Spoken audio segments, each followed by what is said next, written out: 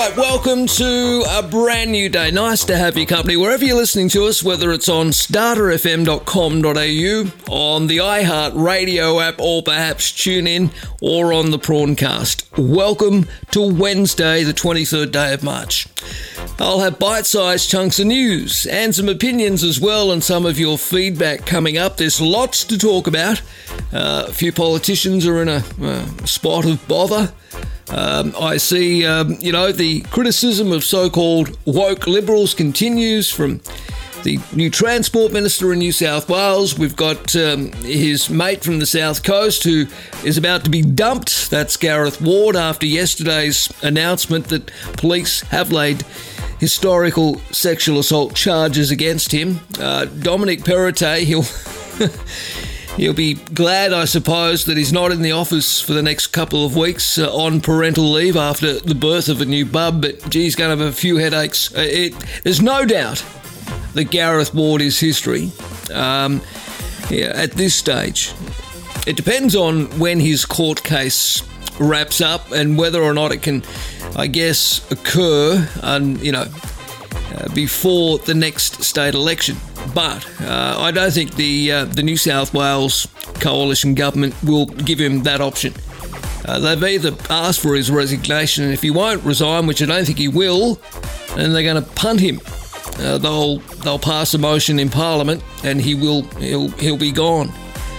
All right, speaking of people who are gone, Don Harwin apparently has picked up some sort of artsy-fartsy gig in the public sector. I'll make a brief mention of that a little later. See you, Don. I'm not a fan of Don Harwin, obviously. There's plenty more to talk about. We're going to catch up with Sir Khan Oztark, of course, from True Crime News Weekly. Yes, True Crime News Weekly.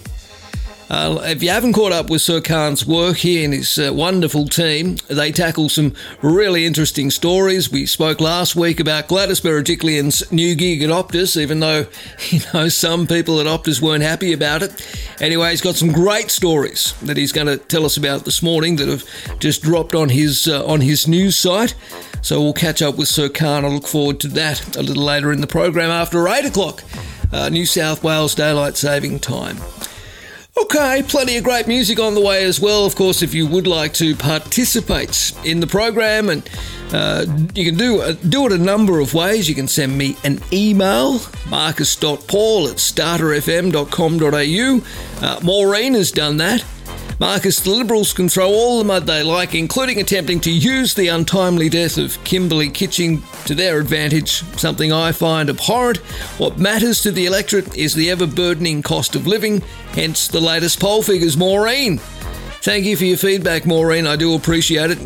And yes, I know you're looking forward to hearing from Sir Khan on the program a little later this morning. So that's all coming up. Okay, nice to have your company on this Wednesday, the 23rd day of March. Marcus Paul in the morning. Starter FM. Welcome back, Wednesday morning, and there's a lot to get through. I thought we might start with the Gareth Ward story. Look, I wasn't shocked nor surprised that the New South Wales MP, Gareth Ward, has been charged over historical sexual abuse allegations. Now, the MP has been charged over the alleged historical sexual abuse of a man and a teenage boy. A police spokesperson yesterday confirmed the Kiama MP had been charged with sexual offences and granted conditional bail. Now, New South Wales Police began investigating alleged sexual violence-related offences in May of last year. Now, the 40-year-old attended Oak Flats Police Station around midday yesterday.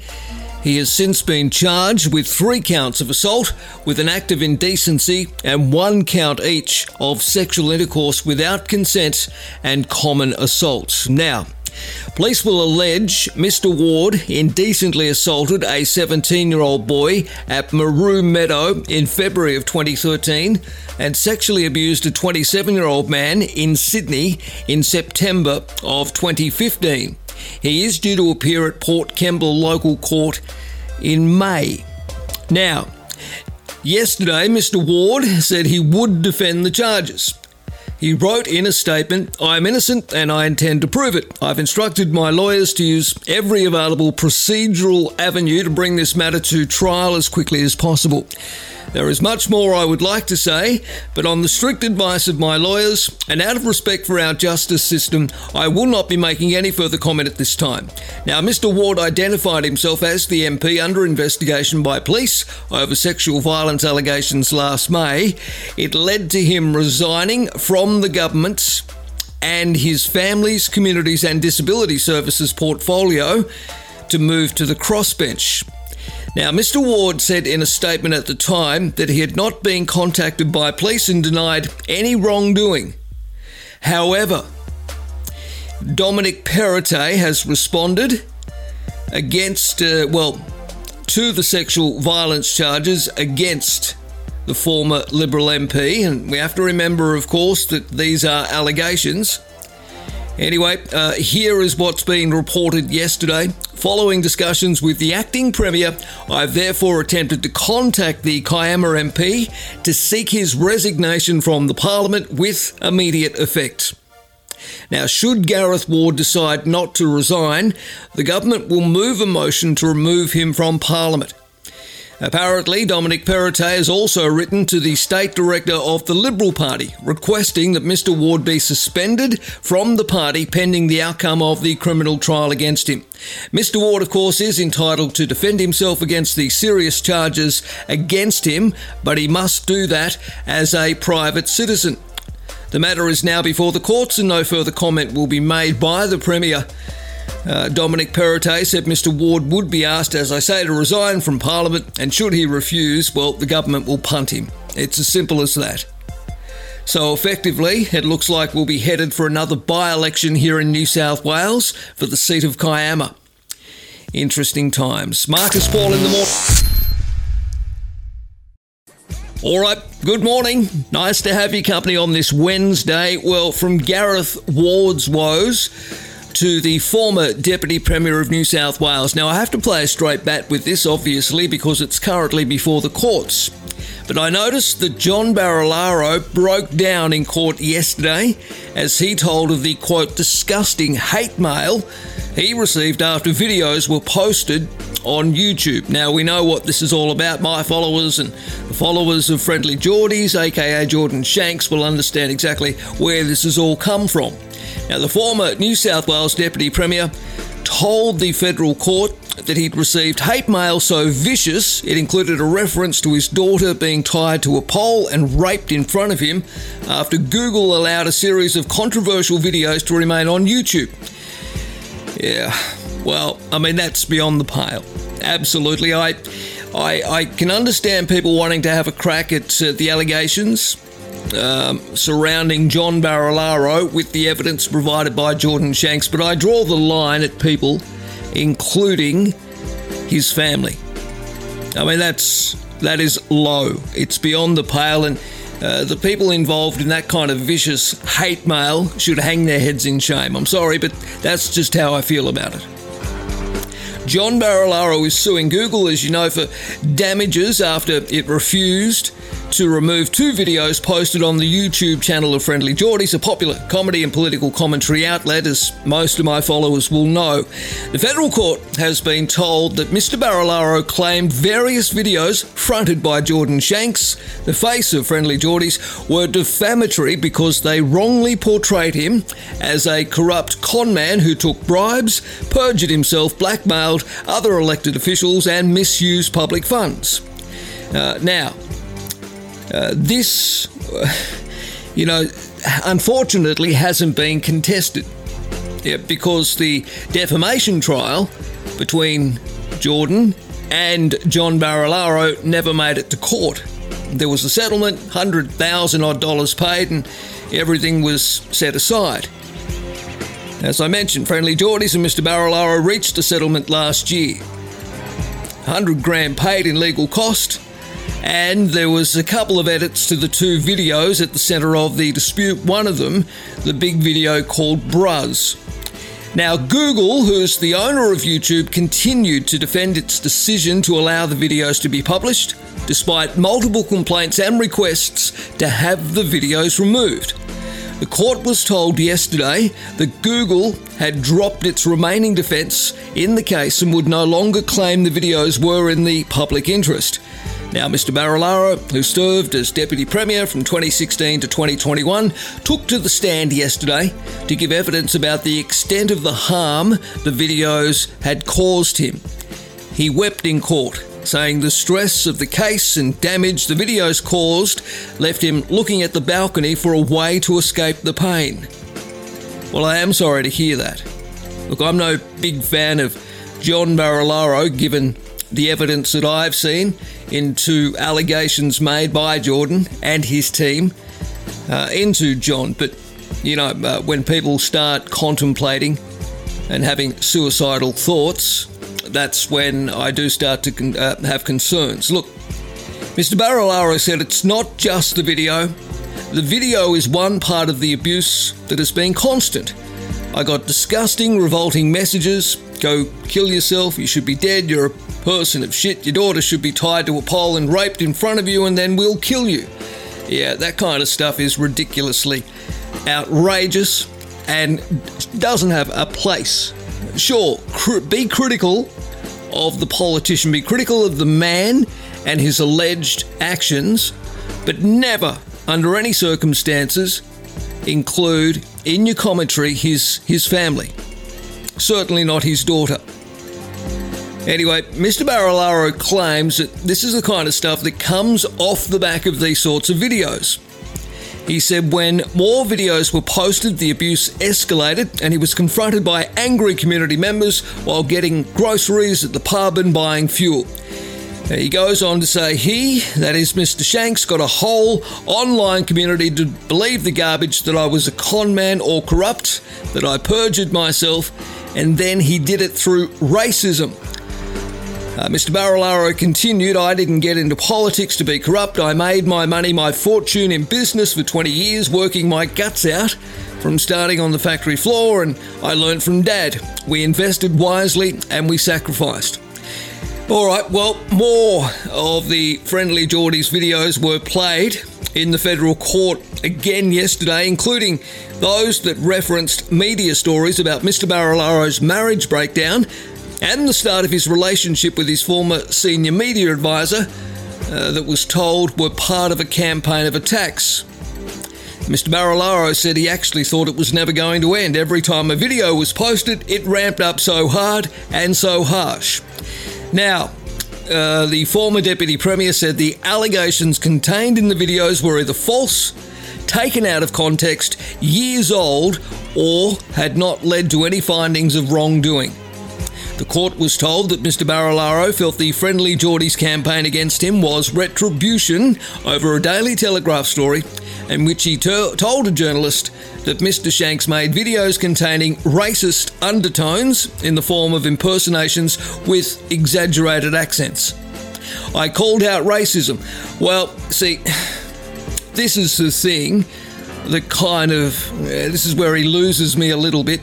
I mean, I feel for John Barilaro and, receiving the death threats, and I've been there most recently, as you know, but he claims the undertone of the videos was all racist and the accents and the terms that were used and all the rest of it. He basically says it's a throwback to the time when we were called wogs and dagos and all the rest of it. Well, John, come on, mate. I was called a wog growing up every second day. Anyway. All right, so we'll go on toward the end of this. And what I found interesting in the reporting of it yesterday was the fact that John Barilaro said he considered settling with Google when an offer was received, and people, including the former Premier Gladys Berejiklian, urged him to reconsider the action, but he decided to press on. He said in court yesterday, I remember even the Premier said, just leave it alone. She didn't want me to take on Friendly Geordies.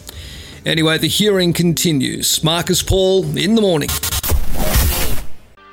Wednesday morning, we'll check some letters to the editor. I'll do that for you very soon. A lot of people having their say in relation to Labor's woes at a federal level.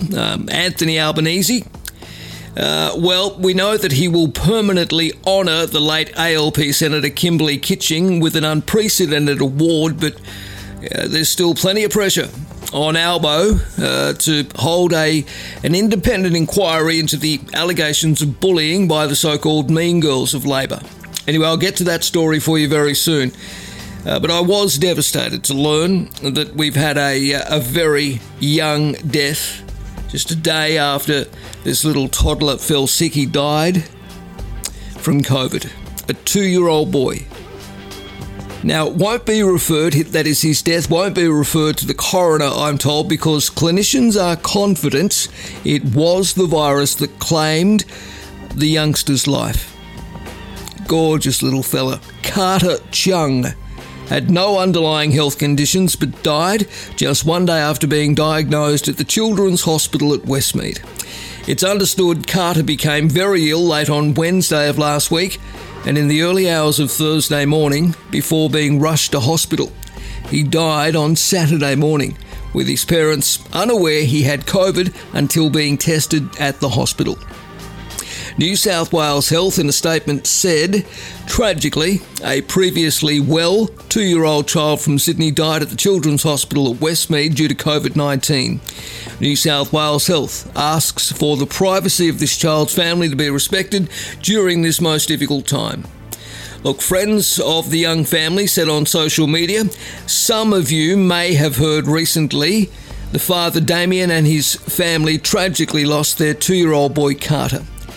Damien Chung thanked people for loving his little boy and donating money to the family. This means so much to us. I didn't know that so many people cared so much about our little Carter. Now, New South Wales Health has not revealed whether Carter had the Delta or Omicron variant of the virus, but the latter has been the dominant strain, of course, in the state for some months now. Children under the age of 5 are not currently eligible for a vaccination against COVID-19, but clinical trials for the age group are currently underway. Infectious diseases expert Professor Paul Griffin yesterday said in newspapers concerned parents of young children who are not yet eligible for vaccinations should remain, quote, cautious but not panic. These sorts of cases, which are terribly unfortunate, and my heart breaks for the family, serve to highlight we aren't past this. And that's according to Professor Paul Griffin. Yeah, that poor little mite. Poor little fella. Marcus Paul in the morning.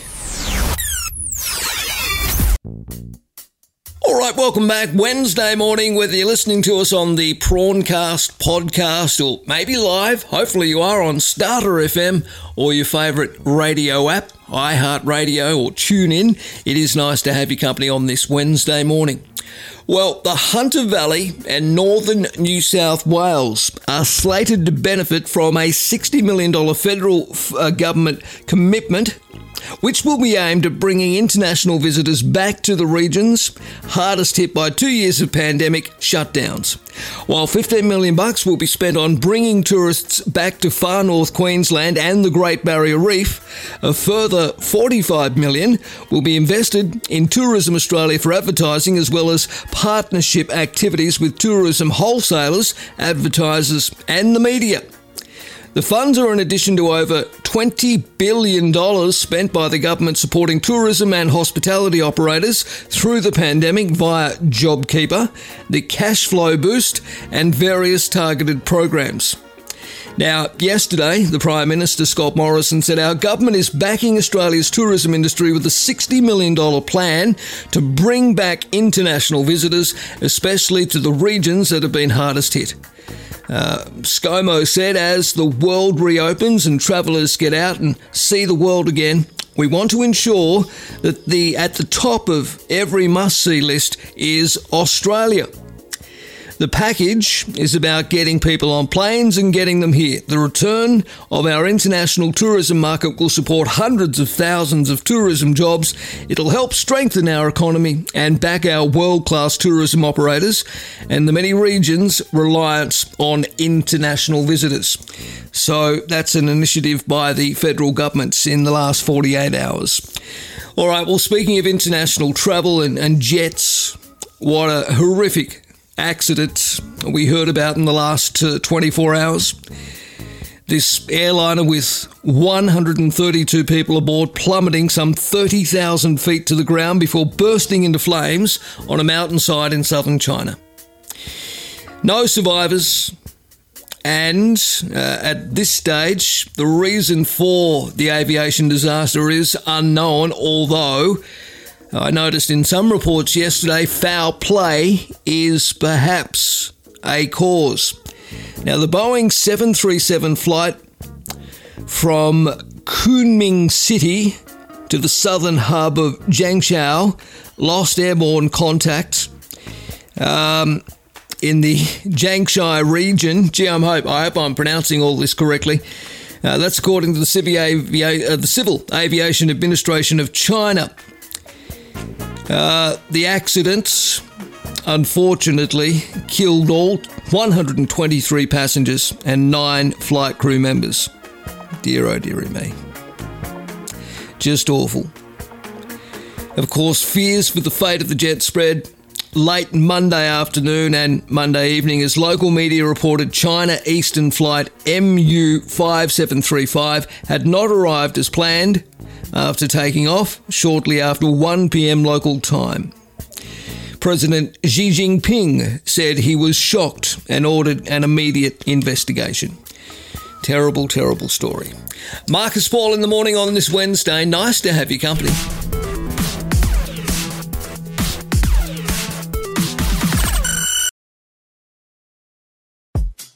Okay, welcome back. Marcus Paul in the morning, Wednesday, and look, I shouldn't be celebrating this, but I don't care. I couldn't stand the bloke, to be perfectly honest. He thought he was above all the rest of us at the start of COVID and carried on like a spoilt, petulant politician. I'm speaking of former Arts Minister Don Harwin. Well, he's quit Parliament's upper house after securing a plum new job. It was revealed yesterday that Mr. Harwin has been given a golden handshake and has a new job in a federal arts body.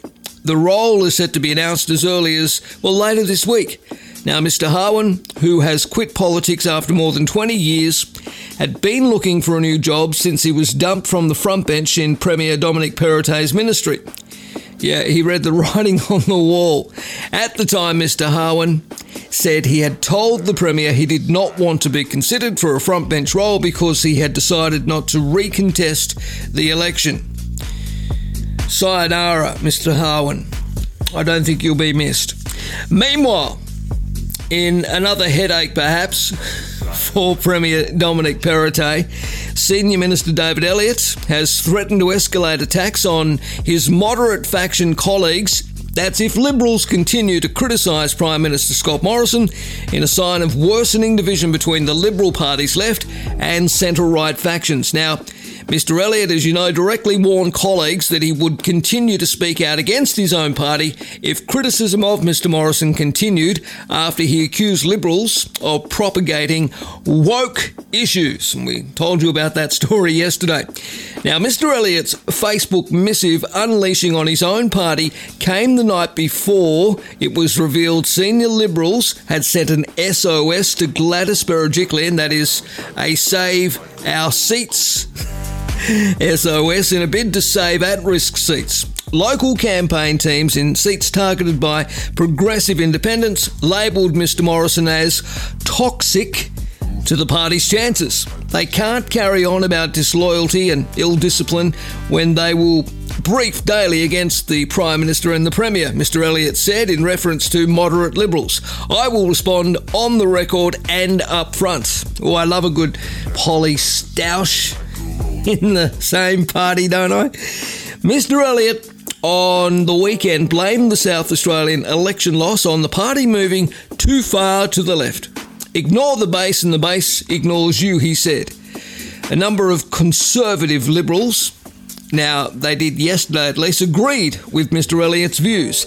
However, they thought the criticisms should have been, say, for inside party room meetings rather than on David Elliott's Facebook pages. Anyway, Cabinet's decision to block Mark Latham's parental rights bill, which would have outlawed the teaching of gender fluidity, was seen by some MPs as the most recent example of the government not acting in a way that Conservative voters would expect. Well, what do you make of all that? Let me know. Send me an email, marcuspaul@starterfm.com.au. There's a dot in there, isn't there?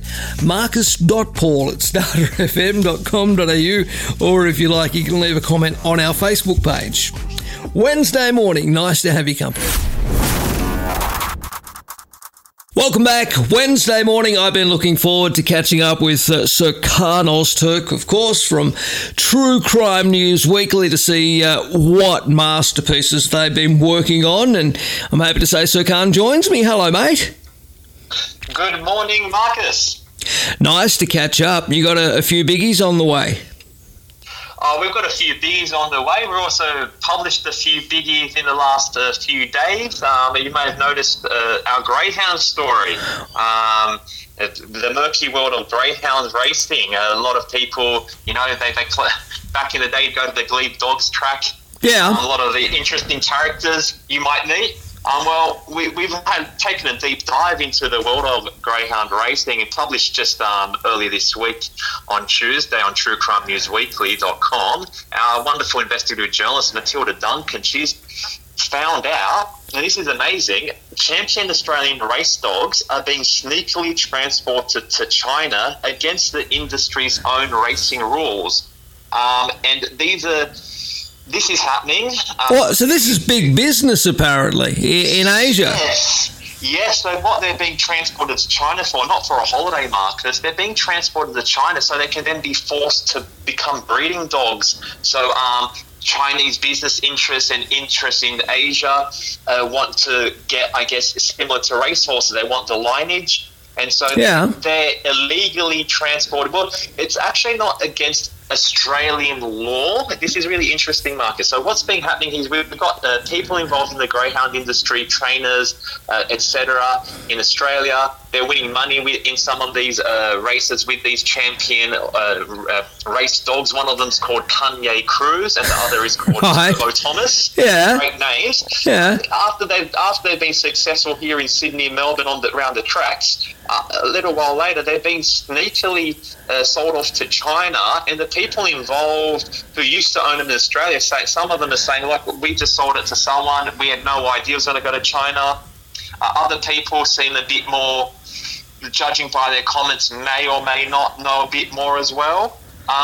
It doesn't go against any laws, Marcus, but it is against the racing industry rules as dictated by greyhounds. What does Greyhounds Australia say? What are their rules? Well, they gave us just your usual. If you read the article on True News Weekly, which I hope all our listeners will, they gave us the usual stock standard kind of responses without really answering our questions. We asked Greyhounds Australasia, which is the international organisation with oversight of greyhound racing rules in Australian state and territories. We asked them what's happened to Kanye Cruz and Turbo Thomas, and they didn't. They couldn't provide direct answers. We asked them what's happening to these two dogs in China. Are you aware of their welfare? Have they been checked up upon? And they didn't answer our questions, Marcus. Yeah, okay, but when you say it's against their rules, what do they not allow the export of champion dogs for breeding? Yeah, so what they've done is they've exported to China, but they've also done it under false pretenses. So the documents they've used, they've listed the dogs which are racing dogs. They've listed them as pets or companions. So companion animals, yes, yeah. So the peak body Greyhounds Australia, the international organisation, I won't say too much, but Greyhound Racing Victoria, they have told True Crime News Weekly that the export of both dogs, of both Kanye Cruz and Turbo Thomas, they are under active investigation, and they won't say too much more at the moment. All right, well, I'm having a look at the shipping details of the live animals. We've got dog, greyhound. It's listed in class as a companion, and it could be also listed either as a competition animal or a breeder, but it's written as companion. And for the other animal, dog, greyhound listed as a pet. So All right, well. Something sneaky, huh? Something sneaky definitely going on. And look, Matilda's done a great job to get as close to the bottom of it as she can. We suspect there will be more information on this story as it unfolds. The greyhounds are racing. Always an issue with animals being abused or mistreated, especially dogs, Marcus. Yeah. How we react when we see dogs or cats being abused or any other pets, and especially with these aren't pets, but we do know that they're lovable creatures. But there's a lot of issues with all kinds of racing in Australia, let alone then transporting these animals, these great specimens, to China. And as we know, there's very little regulation and very little knowledge to what exactly has occurred to the dogs once they're in China. We believe they're being used for breeding. Who knows how safe and sane that is. All right, the Laundies, they were in the paper today. The Laundies, pub barons, if you like, they're expanding their empire. They own a number of establishments, in particular in Sydney and New South Wales. But you have a story up in relation to the billionaire pub bloke and former Liberal MP Craig Laundy. Now, he's apparently in a world of trouble. What's going on here? Yeah, it's a bit of Craig's dirty Liberal laundry. These were sensational claims, Marcus. These were sensational claims which, if they weren't set in a court of law, in this case, the Fair Work Commission's Fair Work Commission's rooms here in Sydney and William Street there in East Sydney, if it didn't happen there, Marcus, a lot of people would say I'm making this story up. But we had witnesses under oath just late last week. Yeah. Our story got published over the weekend on this, bit of an exclusive. Former Liberal MP here in Western Sydney, and as he described, the family of pub barons, Craig Laundy, he's alleged to have engaged in coercive control, domestic violence, stalking, as well as revenge-seeking activities after a former girlfriend discovered the powerful businessman had lied to her about his marital status for 2 years. So the girlfriend was Natalie Baini, another person involved in Liberal Party politics here in Sydney. Right. All this happened a few years ago. Why it's come to the fore again in 2022 is it's all linked to an unfair dismissal case involving a former staffer by the name of Piers Field, who worked with Christina Keneally there in the Labor Senator's office there in Canberra. Right, Till last October. He worked from about 2020 to 2000 for about 18 months. Okay, yep. And he was with Christina Keneally, and he lost his job because he was instantly summarily dismissed last October a day after contacting Laundy on behalf of his friend Miss Baini, who he knew from having worked in sports administration. Miss Baini is a well-known sports administrator in the field before taking the job with Christina Keneally as an ALP staffer, worked for the AFL as a sports reporter.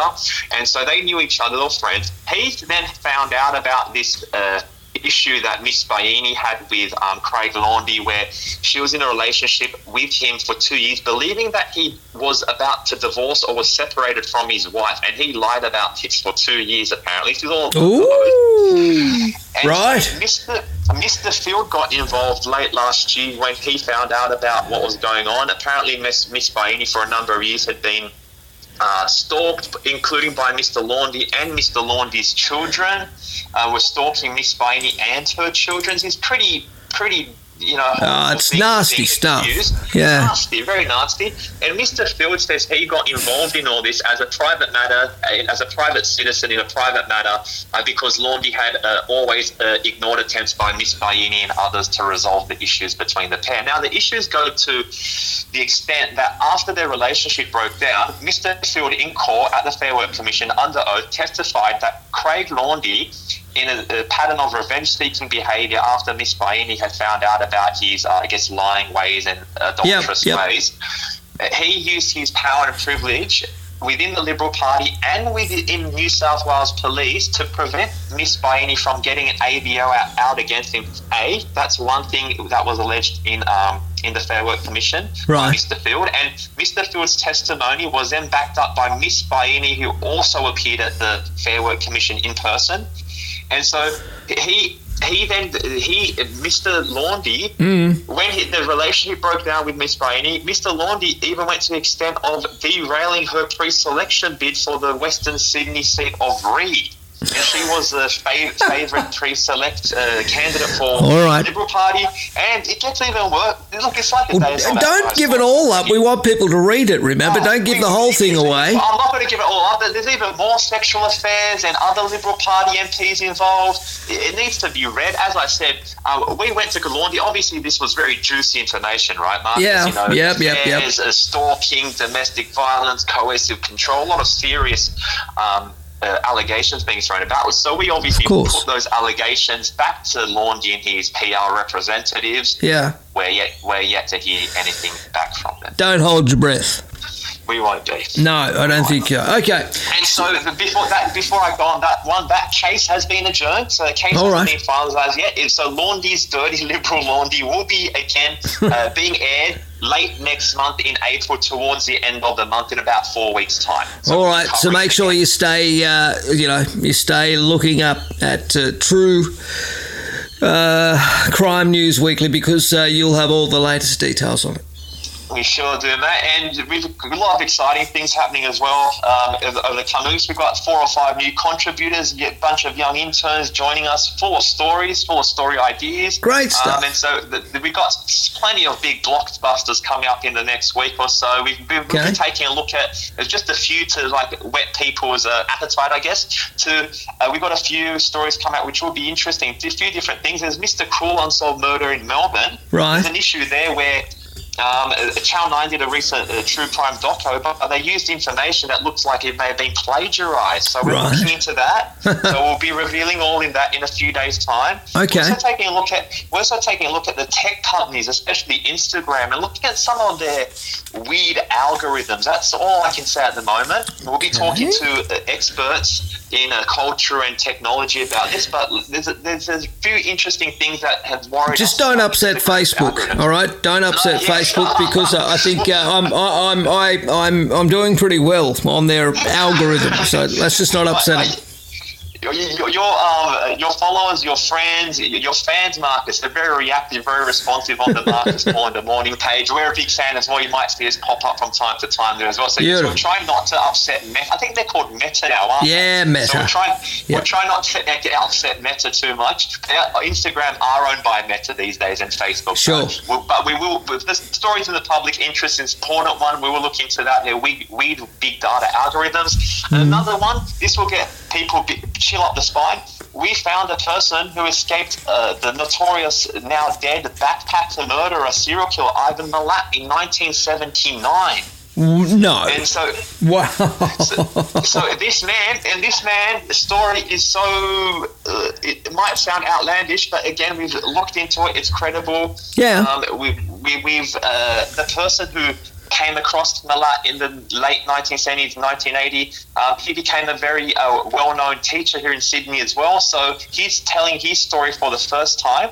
So this is 10 years before the backpacker murders occurred in the 90s.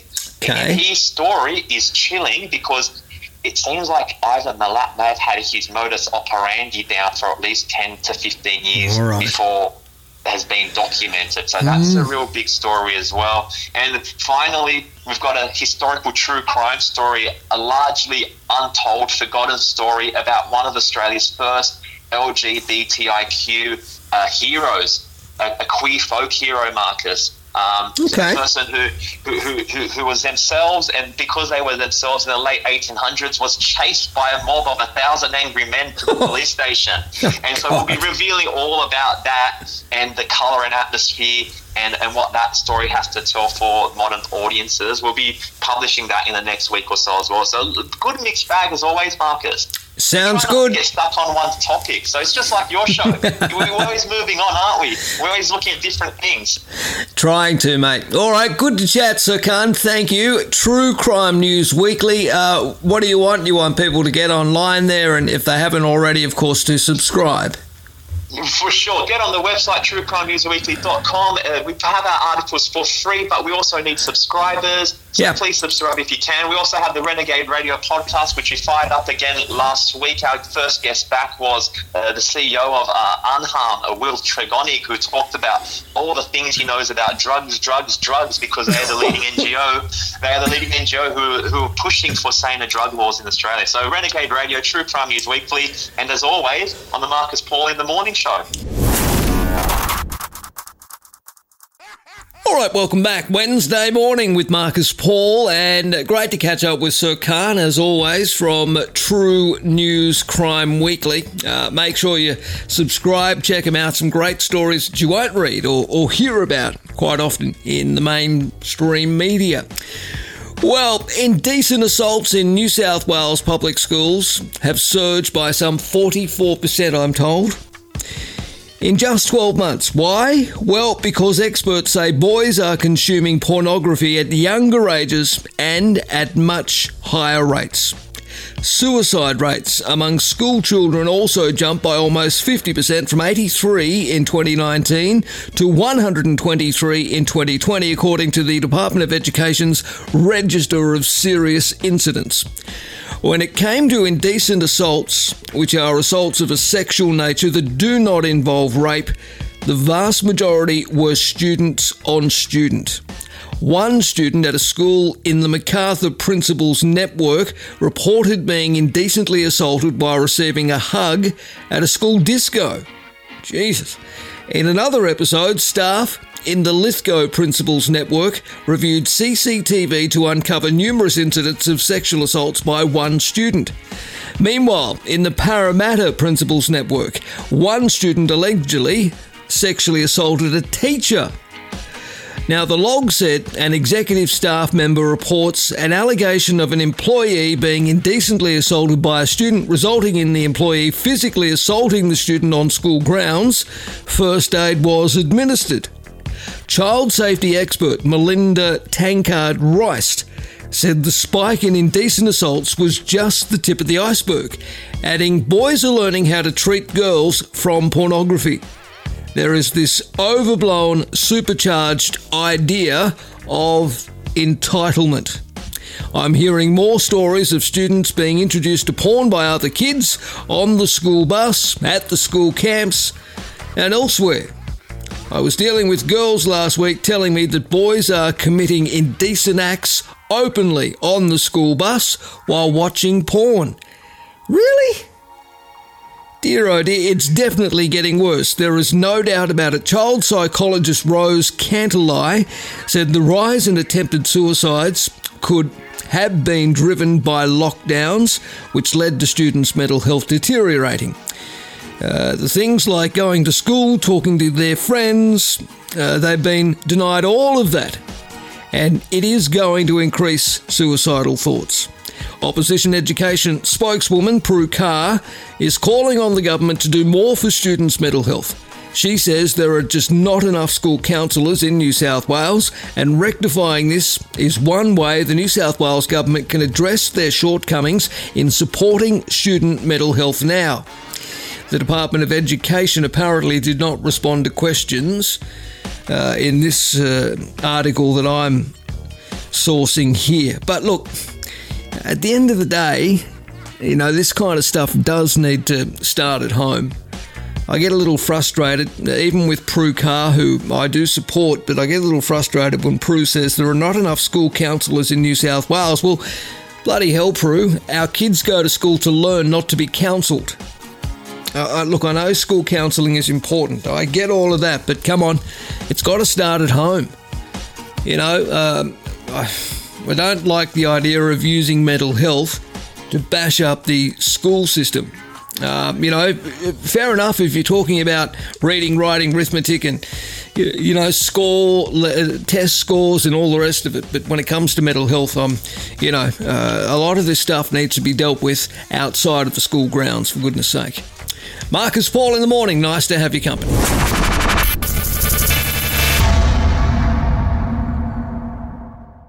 All right, welcome back. Don't forget, if you like to send me a note, you can do so, marcus.paul@starterfm.com.au, and of course you can always comment too on the stories we put up on the Facebook page.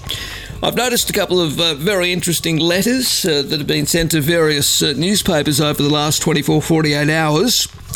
This one regarding school from Ron in Ballina in New South Wales. It's not just the staying at home during COVID that has caused behavioural issues in schools, and we spoke about this on the program yesterday. Social changes, family values, the advances and promotion of woke thinking. Oh, really? Identity issues, casualness, individuality, cell phone use and lack of self-discipline are all factors. All right, teaching is a demanding profession, says Ron. However, school rules, social expectations and informed discipline requirements must be spelt out to parents, teachers and students. There are concerns regarding inadequate funding, leading to lower school standards, as well as a shortfall in funding for TAFEs and universities, which has played a role in an educational downgrade. There needs to be a funding inquiry, a new school curriculum review and a probe into the teacher shortage, during which the opinions of teachers, education grassroots departmental workers and education experts all should be heard. Yeah, well, maybe there is time for an inquiry into all of this, Ron. Steve from Chatswood in Sydney writes, the poor classroom behaviour is a significant factor in an increasing number of teachers wanting to quit their profession. It is indeed not a good look. Perhaps it would help if the Education Department suspended the controversial new student behaviour strategy policy, making it more difficult for public schools to suspend disruptive students. Put simply, discipline is the bridge between goals and accomplishments, and parents and carers must take responsibility for the critical discipline function at home. Well, I agree with what he says. He's absolutely right. All right, this one too from Jeff in Glen Alpine. I refer to Monday's online report detailing how flood victims dumped their house remains near Prime Minister Scott Morrison's residence, at Kirribilli House. It's Australia's residence, not Scott Morrison's. But anyway, it's his temporary abode in Sydney, we'll put it that way. While the floods event, says Jeff, was a major tragedy, especially regarding the loss of life and homes for the Northern Rivers population, and one can't imagine the pain and hardship that currently sits with them, can someone take a breath and not blame Morrison for every unfortunate tragedy incident that occurs in Australia? The PM cannot prevent these situations. However, all governments, both state and federal, need to get better at providing immediate and real support to people once such a catastrophe occurs, and continue to maintain this support until towns and homes are fully repaired. So says Jeff from Glen Alpine down there in Campbelltown. Look, I think the biggest issue with respect, Jeff, has been the fact that, the federal government was big on announcements on things like an emergency response fund. They set aside billions of dollars. I think it was $4.1 billion of our taxpayer dollars, saying, look, we're just going to set this aside because we know there will most likely be another major flood or fire event, so we'll have the money to get people back on their feet as soon as possible. Well, that money doesn't get spent. So I think the criticism of the Prime Minister, the buck stops with him, of course. He's the head of the government. I think the criticism has been fair.